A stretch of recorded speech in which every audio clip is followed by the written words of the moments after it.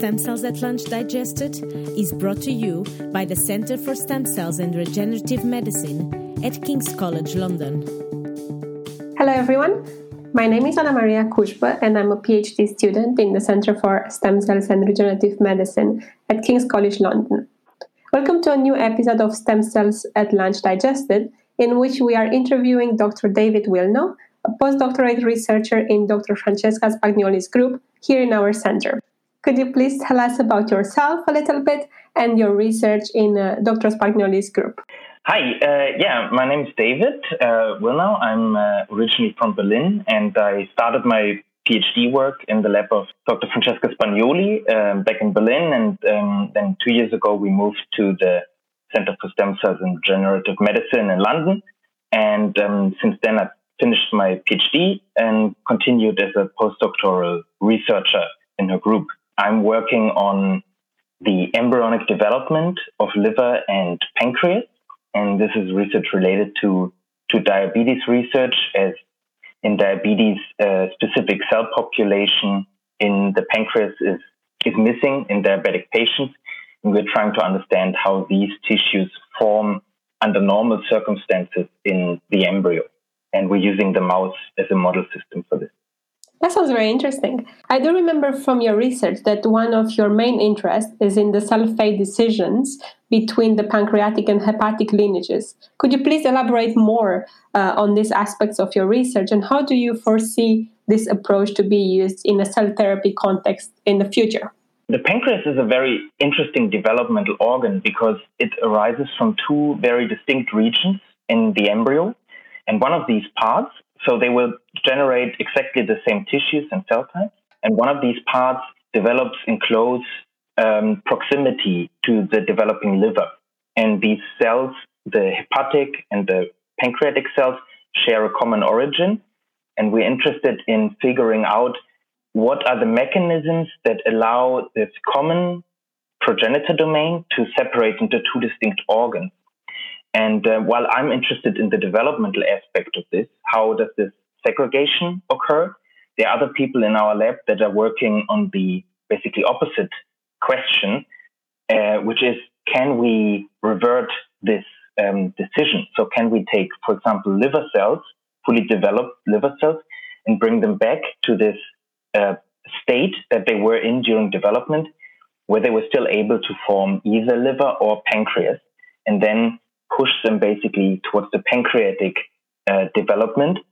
And this might be interesting for a therapeutic approach called regenerative medicine, where you're trying to recreate a tissue that is lost in the patient.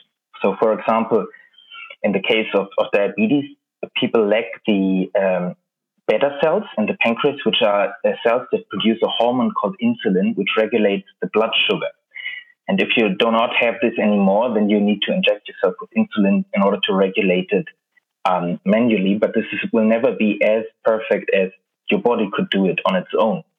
So the idea is that we could use a cell source and from the patient and recreate these cells from that.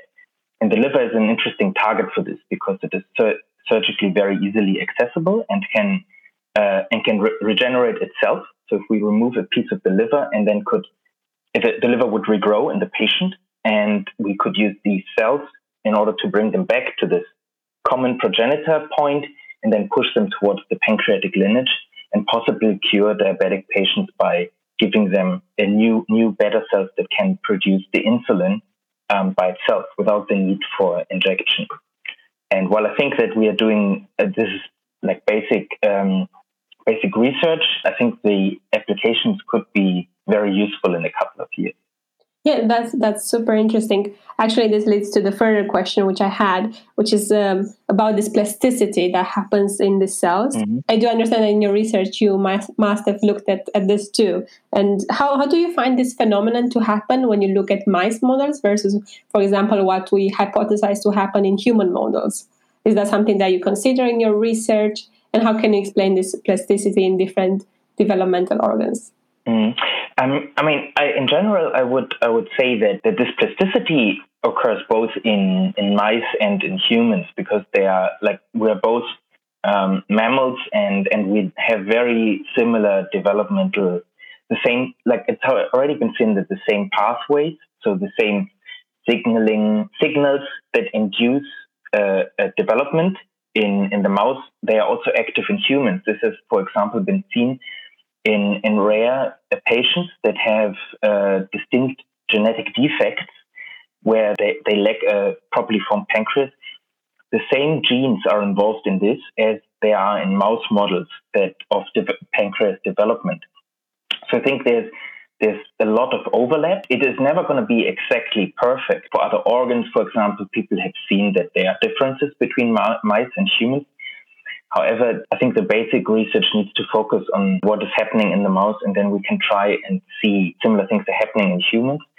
And for example, so personally, I'm not working on this, but other people in the lab and obviously in our center in general are using human cell lines, for example, different human cell models to test whether these pathways are active in a similar way.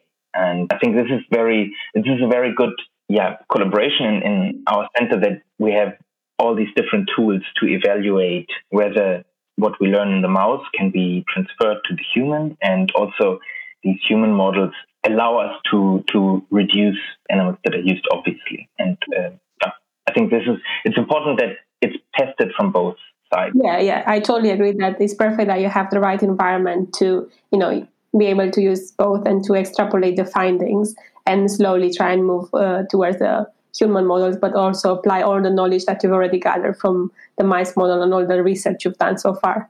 That sounds very, very cool. What I wanted to ask you about is this new great project which you are part of, called the Fat Open Pan 3DP project. As I understand, this is a great initiative that aims to bring together a multidisciplinary team in order to join efforts to develop bioprinting strategies for generating pancreatic tissue. Can you tell us a little bit about your involvement in the project so far, and what are your aims for the future as part of this great initiative? So, as you've already described, this is an interdisciplinary approach, and there's many different labs from all over Europe and in Israel involved in this. And the basic idea is that we start from mouse development, and this is where my contribution was mainly. So we look at different developmental stages of mouse pancreas development, and using advanced imaging techniques, so very high resolution microscopy. And we try to get very nice images and models of the pancreas, the tissue architecture or the morphology, how this tissue looks in the mouse during development. And by using this as a template, we're working with a bioprinting company that can generate basically 3D architecture computer files from our data that we gathered from mouse embryos. And then we're trying to figure out what are the architectural units within this tissue and how does this change over time.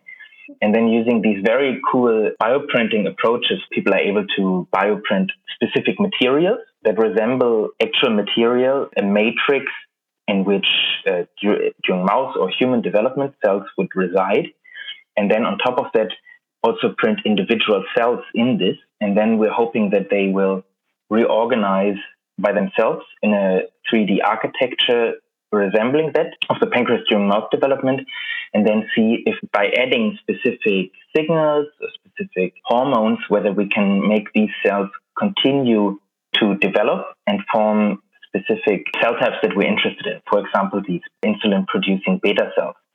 And an interesting approach in this is that we're working with people that are involved in the pancreatic that know about the pancreatic cell types, but that also know about cell type blood vessels that obviously need to be there in order that the tissue develops properly, but also that it can send signals later on, for example, send the blood sugar.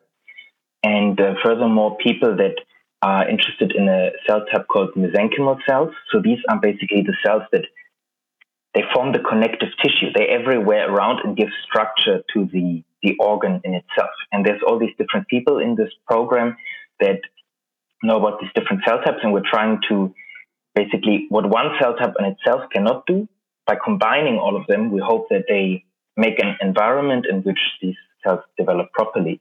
And on top of that, I think this could be a good way to, because we're using only cell lines, to develop a model system in which we could experimentally test certain things, certain medication, without the need for animals to be involved in this. And later on, so we're trying this now with mouse cell lines, but in the future we would like to do this also with human cell lines, so that we would have a human model on top of it. But yeah, so I think the project is very promising. Yeah, it sounds like a very complex project which needs such a big team with different perspectives on it in order to make it work. But it sounds really exciting, so good luck with it. So I wanted to ask you, in terms of you being so involved in this research and also being able to think of the clinical applications, what do you think are the main challenges that we are still facing before we can move forward to something more feasible and realistic to a possible clinical application in the near future? Mm-hmm. I mean, apart from I think there's still a lot of debate over which is the cell source that should be used to try to generate these better cells again. And I mean, there's many different groups working with different hypotheses, and there's already, like in the US, there's some very advanced companies and research groups that are already doing some clinical trials. I think this is a question: which cell type can be used and which is the safest to use. And on top of that, one big question is obviously, how do we implant these cells in the patient? So, for example, in the case of type 1, diabetes usually occurs in two types. Type 1 diabetes is an autoimmune disease where your immune system destroys the better cells, target the destruction of the better cells.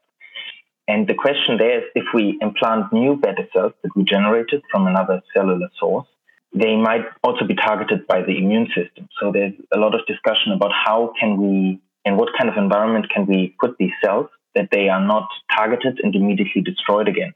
And there, for example, there's already people working on similar things. So because one treatment for diabetes right now is also the use of islet transplantation. So you take these cells from deceased people that donated their organs, and the cells can be implanted into diabetic patients, and then for a couple of years they are cured, but over time this will degrade again. So there's also people on that already trying to figure out what is the best way to protect these cells.